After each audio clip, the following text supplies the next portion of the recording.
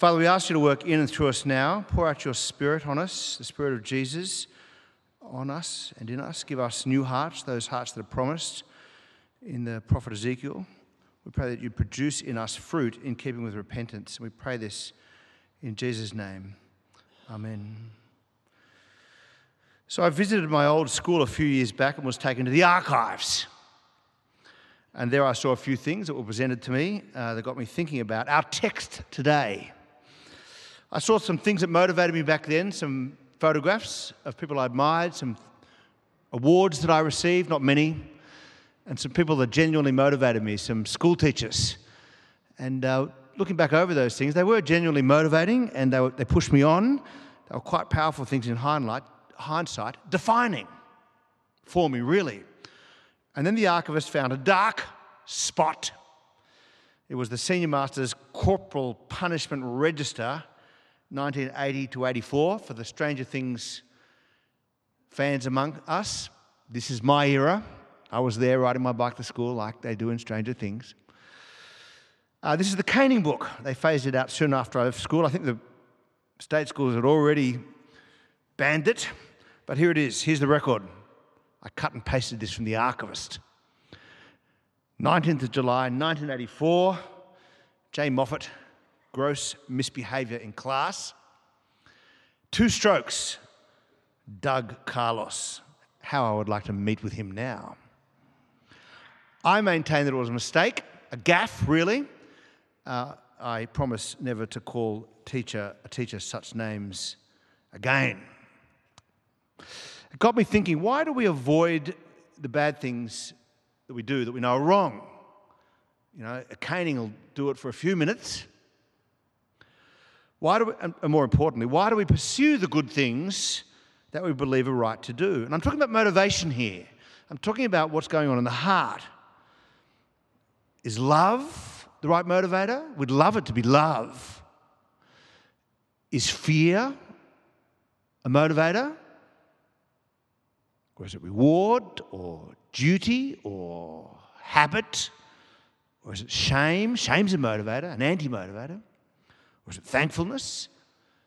I take it that human beings are quite complex, and it wouldn't surprise me if at the base of it all we had a mixture of these motivations. However, today I'm here to announce good news, a gospel for those who follow Jesus Christ, namely that we have a nuanced and powerful answer to the question of motivation. And it has to do with what I'm calling the agriculture of the soul, fruit. We have an answer with its roots in the Torah, the Jewish scriptures, the story of God, and the failure of God's people to obey the commands that were given to them. We have an answer that has a foundation in Jesus Christ, our Redeemer, and in the power of the Spirit, God present and at work in your life. We've been maintaining throughout this series in Galatians that a follower of Jesus is truly free. If the Son sets you free, said Jesus, you'll be free indeed. Or the beginning of our text today, you, my sisters and brothers, were called to be free. But we asked last week, how is this true? How can this be true? We aren't free in all respects, and we all know it. No one is.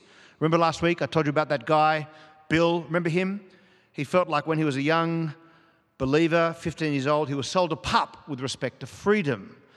You know, when he became a Christian, it was all about freedom and grace, what God has done for him, not what he does for God. Therefore, about relationship, not about religion. It was all about unconditional love because of the cross of Jesus Christ. But he said that as he got older as a Christian, he discovered that there were conditions. He called them conditions. You had to tell the truth. You couldn't have an unbridled greed. You couldn't sleep with someone you weren't married to. You couldn't get drunk. You couldn't do what you wanted. He wanted to be captain of his own soul. He wanted to be free, and he thought the Christians weren't free. Remember that? Remember how I said last week that I told him that I was sorry, that he was misinformed, that a follower of Jesus, free as they are, must be shaped by Jesus. They must discover the will of God and yield even their own desires to the desires of God. Being a Christian requires repentance and a new life, and it's hard. But you know, that's just true. You become a Christian, there's obligations to follow, to obey. And so last week we asked the question, how is all this compatible with freedom? And this week I'm asking, is there such a thing as free obedience? How would it come about? Paul has a profound answer to that question, and it's about the agriculture of the soul. Paul has a thesis in verses 13 through 18, and the thesis is that there are two realms that each person on planet Earth can live in and under. The realm, A, of the flesh, and with it, coming from that space, the works of the flesh, we'll come to that in a moment, and B, the realm of the Spirit. And with this, the fruit of the Spirit. This one comes from below, this one comes from above. And every person on planet Earth, Paul would maintain, is living in one or other of these two realms. Verse 13, Paul says, you're called to be free. Don't use your freedom to indulge the flesh. That will be living in the flesh. In other words, mere human desires. We talked about this last week in Ezekiel, in the prophet Isaiah. The prophet bemoans the people of Israel for not relying on God, but for relying on deals with Egypt and on horses. He says, but the horses are flesh, they're not spirit. Rely on me. Trust me from above, not mere humans from below. So Paul says we need to use the freedom that you have, and you have the freedom, but use it to be slaves of one another in love. We discussed that paradox last week. Why do it? Because God always wanted it. Torah summed up in this command. And the upshot for the Galatians is, if you bite and devour each other, watch out, or you will be destroyed by each other, which comes with its own slavery, really. Anybody who's been involved in an imploding Christian community with backbiting and slander and gossip and factions, you know what a slavery it is, a hot dumpster mess of destruction and pain. Lord, spare us. In the text that we have for today, it begins in verse 16, and Paul gives them a challenge. If there's a realm of the Spirit, live by the Spirit. If there's a realm of the flesh, don't gratify the desires of the flesh. So I say, live by the Spirit, and you will not gratify the desires of the flesh. Now, let me show you on the screen in yellow, literally in the Greek, walk by the Spirit, because that's what we do. We follow Jesus on our journey of life. Walk by the Spirit, and you will not gratify the desires of the flesh. There's the challenge for all followers of Jesus. By the way, it's commonly read, and you probably read it this way, as two commands. One negative, one positive, one negative. Here it is, two commands. Walk by the Spirit, it's the first command, it's a positive one, and don't gratify the desires of the flesh, a negative command. I put that little error up there to make sure that you're all paying attention. Two commands. Do this, walk by the Spirit. Don't do that, gratify the desires of the flesh. But in the original language, it's a command and an indicative, which means it's this. It's a command and a promise. Walk by the Spirit, that's the command, and promise. I promise you, you will not gratify the desires of the flesh. I promise you, says God, if you're walking by the Spirit, a consequence is that you won't end up doing whatever you want, defending it, promoting it, being in it. Heck no. So it begs the question, what does it mean to walk by the Spirit? And what does it mean to gratify the desires of the flesh? I want to walk by the Spirit. I want that. And I don't want to gratify the desires of the flesh.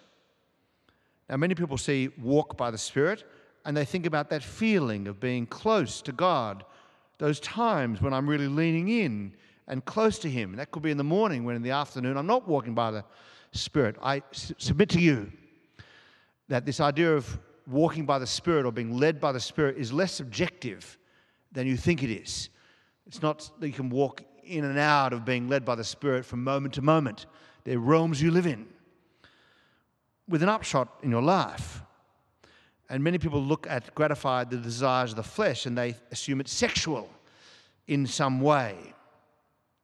The desires of the flesh must be sexual, surely. No. It has a much wider meaning than this, about desire, any sort of desires that capture the soul. And so these two, they're two realms to live in, not moments to drop in and out of. Now, the reason you do what God wants and not whatever you want is that you understand the cosmic conflict, the battle between flesh and spirit. This is like the Harry Potter moment, although it's real. The flesh, meaning mere human arrogance and desire. The flesh desires what is contrary to the spirit, and the spirit what is contrary to the flesh. They're on two sides of a war.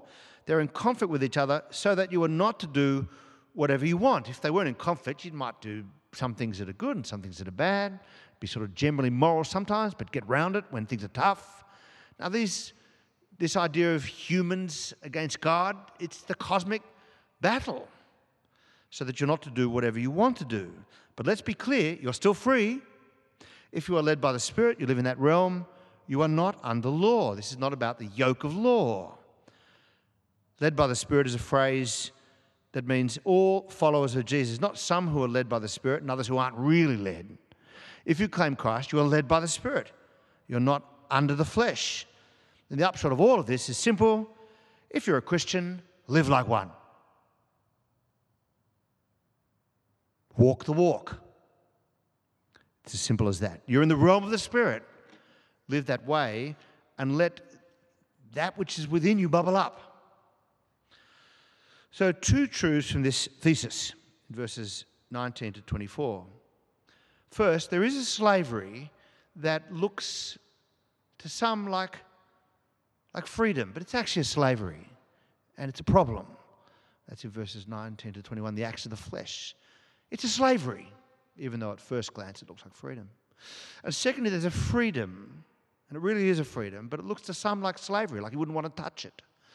And that's the fruit of the Spirit in 22 to 24, and then I'll draw some implications. I saw this tweet last week. It's from the Lord's Prayer. My will be done, as in I want to do what I want to do. Sounds like freedom, because you get to do what you want to do. Leads to slavery. Thy will be done, as in God's will done. Sounds like slavery, because you've got to follow somebody else's will, but it actually leads to freedom. That's a good summary of the talk. First, there's a slavery that looks to some like freedom, because you get to do what you want. But Paul says, basically, how's that working for you? Really? He outlines what it looks like if you do life according to the flesh, if you live in that realm. If as this is Adam in the Garden of Eden. Take the fruit, don't want to let God determine what is right and wrong. I'm free to do what I want any old time. It's Adam, it's fleshly, of the earth. Paul pointed to the Greco-Roman world then, which is pretty debauched. He writes this: the acts or the works of the flesh are obvious. Sexual immorality, that's the porneia word related to all sexual activity outside the covenant of marriage. They're obvious: sexual immorality, impurity, debauchery, idolatry, witchcraft, hatred, discord, jealousy, fits of rage, there's the temper. Selfish ambition, that's being curved in on self. Dissensions and factions, power plays, and envy, drunkenness, orgies, and the like, etc., etc. I warn you, as I did before, that those who live like this will not inherit the kingdom of God. Now, I don't know about you, but you sort of look at a list like that and you think, that's not me. I got to tell you, at 4:30, 4 o'clock, just 1 hour ago, this guy pipes up in the middle of this sermon, right here. You guys are too urbane. He's wandered in late. He's sitting on row 3, right where Bronwyn currently is, but down at the Garrison Church. And he just says, I have lived this way. I have. And he talks for about 3 minutes. He's just got out of jail. He's an alcoholic. His wife left him. He's got a kid. His parents have said, you can stay with me. So he's homeless, 40 years old. But he said, the parents said, you can't come home if you're drunk. So he says, I suppose I'll find a hostel tonight. He says all of this publicly in the meeting. Here I am thinking, we're a bunch of urbane people who can't imagine ourselves in this category. And some guy says, that's me. I love real moments, by the way, like that. And if you want to interrupt me, feel very free to say so. Because you might look at a list like this and think, actually, some of it resonates. Right. It's pretty moving.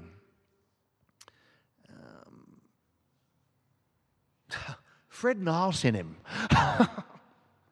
He was outside, and Fred Nile was in the member of Parliament. And the guy says, my life's a wreck.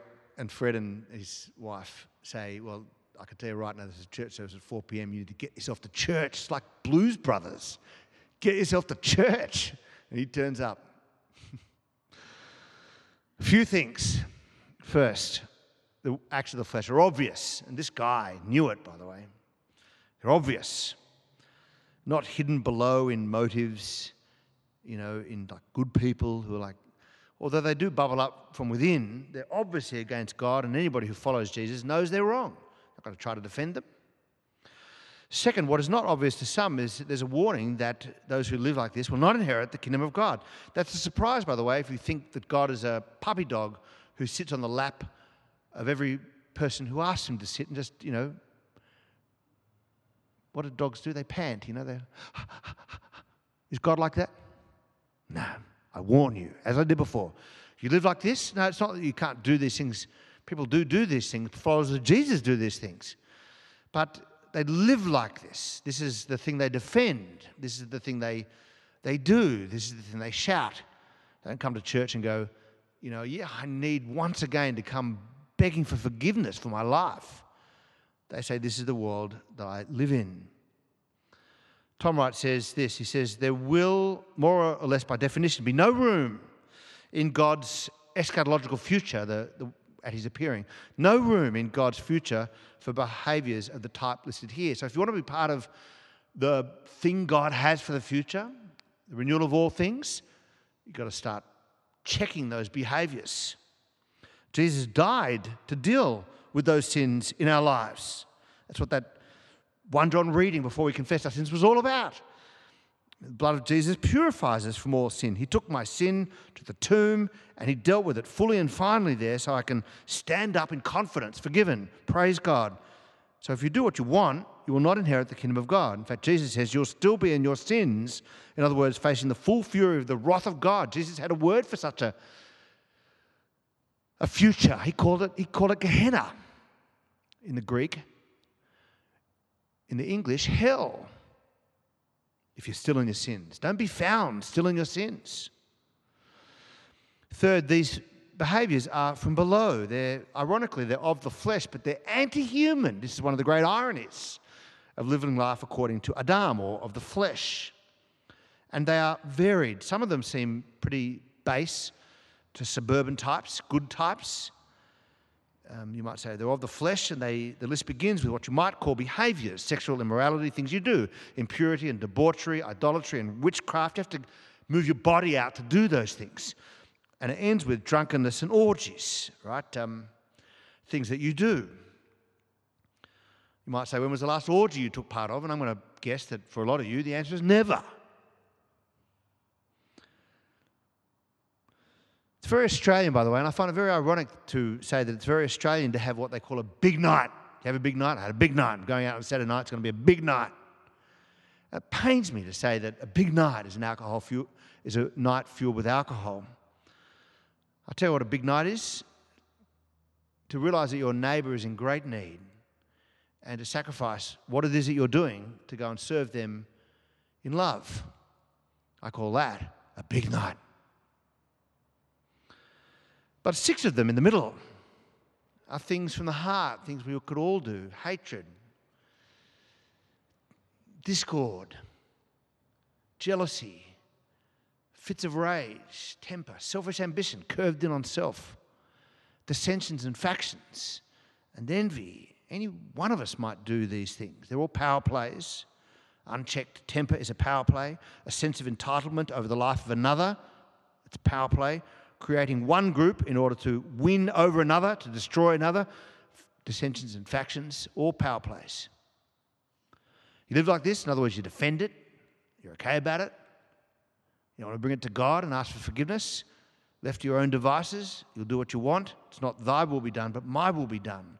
That guy, I want to be captain of my own soul, free to do what I want. On his way out, he said he was quite thankful for the morals, the Christian values that he was given, that he said was a set of goalposts that he appreciated, some boundary markers. I said to him, the truth is, if you walk away from Jesus Christ, you don't get the morals. You don't get anything. You're left with nothing. I said, I'll tell you why. Because you call them boundary markers, a set of goalposts to live. But in the end, if you walk away from Jesus and therefore forgiveness and therefore the ability to actually bring your sins before God, what you're left with is a set of boundary markers so that if you are doing the right thing, you're kicking goals, you can pat yourself on the back and say, I'm kicking goals. But when things get really complicated, you can just move the goalposts, as people do. I said to him, you didn't get the morals, you got nothing. The truth is, he went out and did what he wanted, and some of it very good and sacrificial and vocational, some of it quite selfish, and some of it destructive. In the end, it looks like freedom. After all, it's your own moral code. You chose it. But Paul says it doesn't work.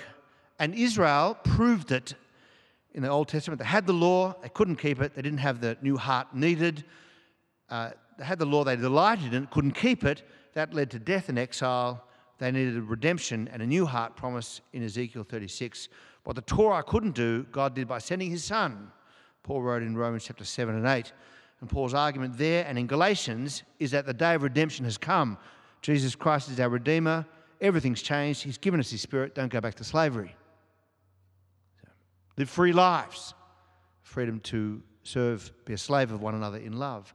So there's a freedom, secondly, that looks to some like slavery. Right? Remember did I get it? No, I didn't get it. That's all right. The tweet looks like slavery, looks like slavery to some, but actually leads to freedom. And here's what freedom looks like. It looks like you're a tree planted by streams of water, the agriculture of the soul. That's Psalm 1. A tree planted by streams of water doing what it's supposed to do, be nourished and flourishing and drawing nourishment from where it's supposed to draw nourishment from. The fruit of the Spirit, the activity of God in your life, is love, joy, peace, forbearance, kindness, goodness, faithfulness, gentleness, self-control. For 9 weeks, exploring each of these. By the way, if you want these cards, then go to your weekly email that you got from me on Friday that you all read, or 2 of you, Malcolm and Robert Champion at 9:30. Go back and have a look at it and click on the link to the work of Lara Beeston. Lara is an artist in the western suburbs of Sydney, and she produces these beautiful cards. $40. She sends them to you, you buy a little rack, and you put them as pride of place in your home. Note a few things. Firstly, fruit is singular. It's not fruits of the Spirit any more than it's the Grand Canyons. My 7-year-old daughter calls it the Grand Canyons, and I wince. The way I wince when I hear the book of Revelations, or fruits of the Spirit. Paul chose the singular. Fruit of the Spirit comes with his 9 attributes. Tom Wright says this: there is an important point to be made about the contrast of the plural works of the flesh and the singular fruit of the Spirit. The flesh produces a miscellany of bad behaviours linked only by their destructive tendencies. The fruit, singular, comes as a package. You need the whole lot.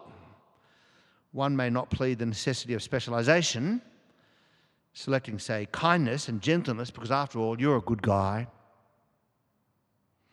while leaving behind faithfulness and self-control. You can't say, I'm a gentle person, so I fold under pressure. You can't say, I'm good at joy, I'm happy, but I lack self-control. All of this is happening if you walk by the Spirit. Note, Paul says, against such things, love, joy, peace, forbearance, kindness, goodness, faithfulness, gentleness, against such things there is no law. Nobody sat down in a legislative chamber and said, let's make a law against kindness. Let's make it illegal to be kind. Oh, with it, why don't we make it a law to have no joy? By the way, some despots in the past, Puritans, have attempted to legislate against these things. But Paul makes the point, nobody does that. These things, it's not about legislation. It's not about rules and regulations. It's about the activity of God in your life. We're talking about love and kindness, and this is all fruit from above. Lastly, Paul says those who belong to Christ aren't guided by legislation. He says something has happened when Christ went to the tomb. Those who belong to Christ Jesus, verse 24, have crucified the flesh with its passions and desires. If you belong to Christ, something has happened to you when Jesus Christ went to the cross. He took your sins there to the tomb and he dealt with them there. He took the old you all the way to the tomb, and him dead, he killed off the old person, and he came up out of the tomb alive in a new life. He brought me with him and gave me a new heart and left my old ways behind in the tomb with Jesus.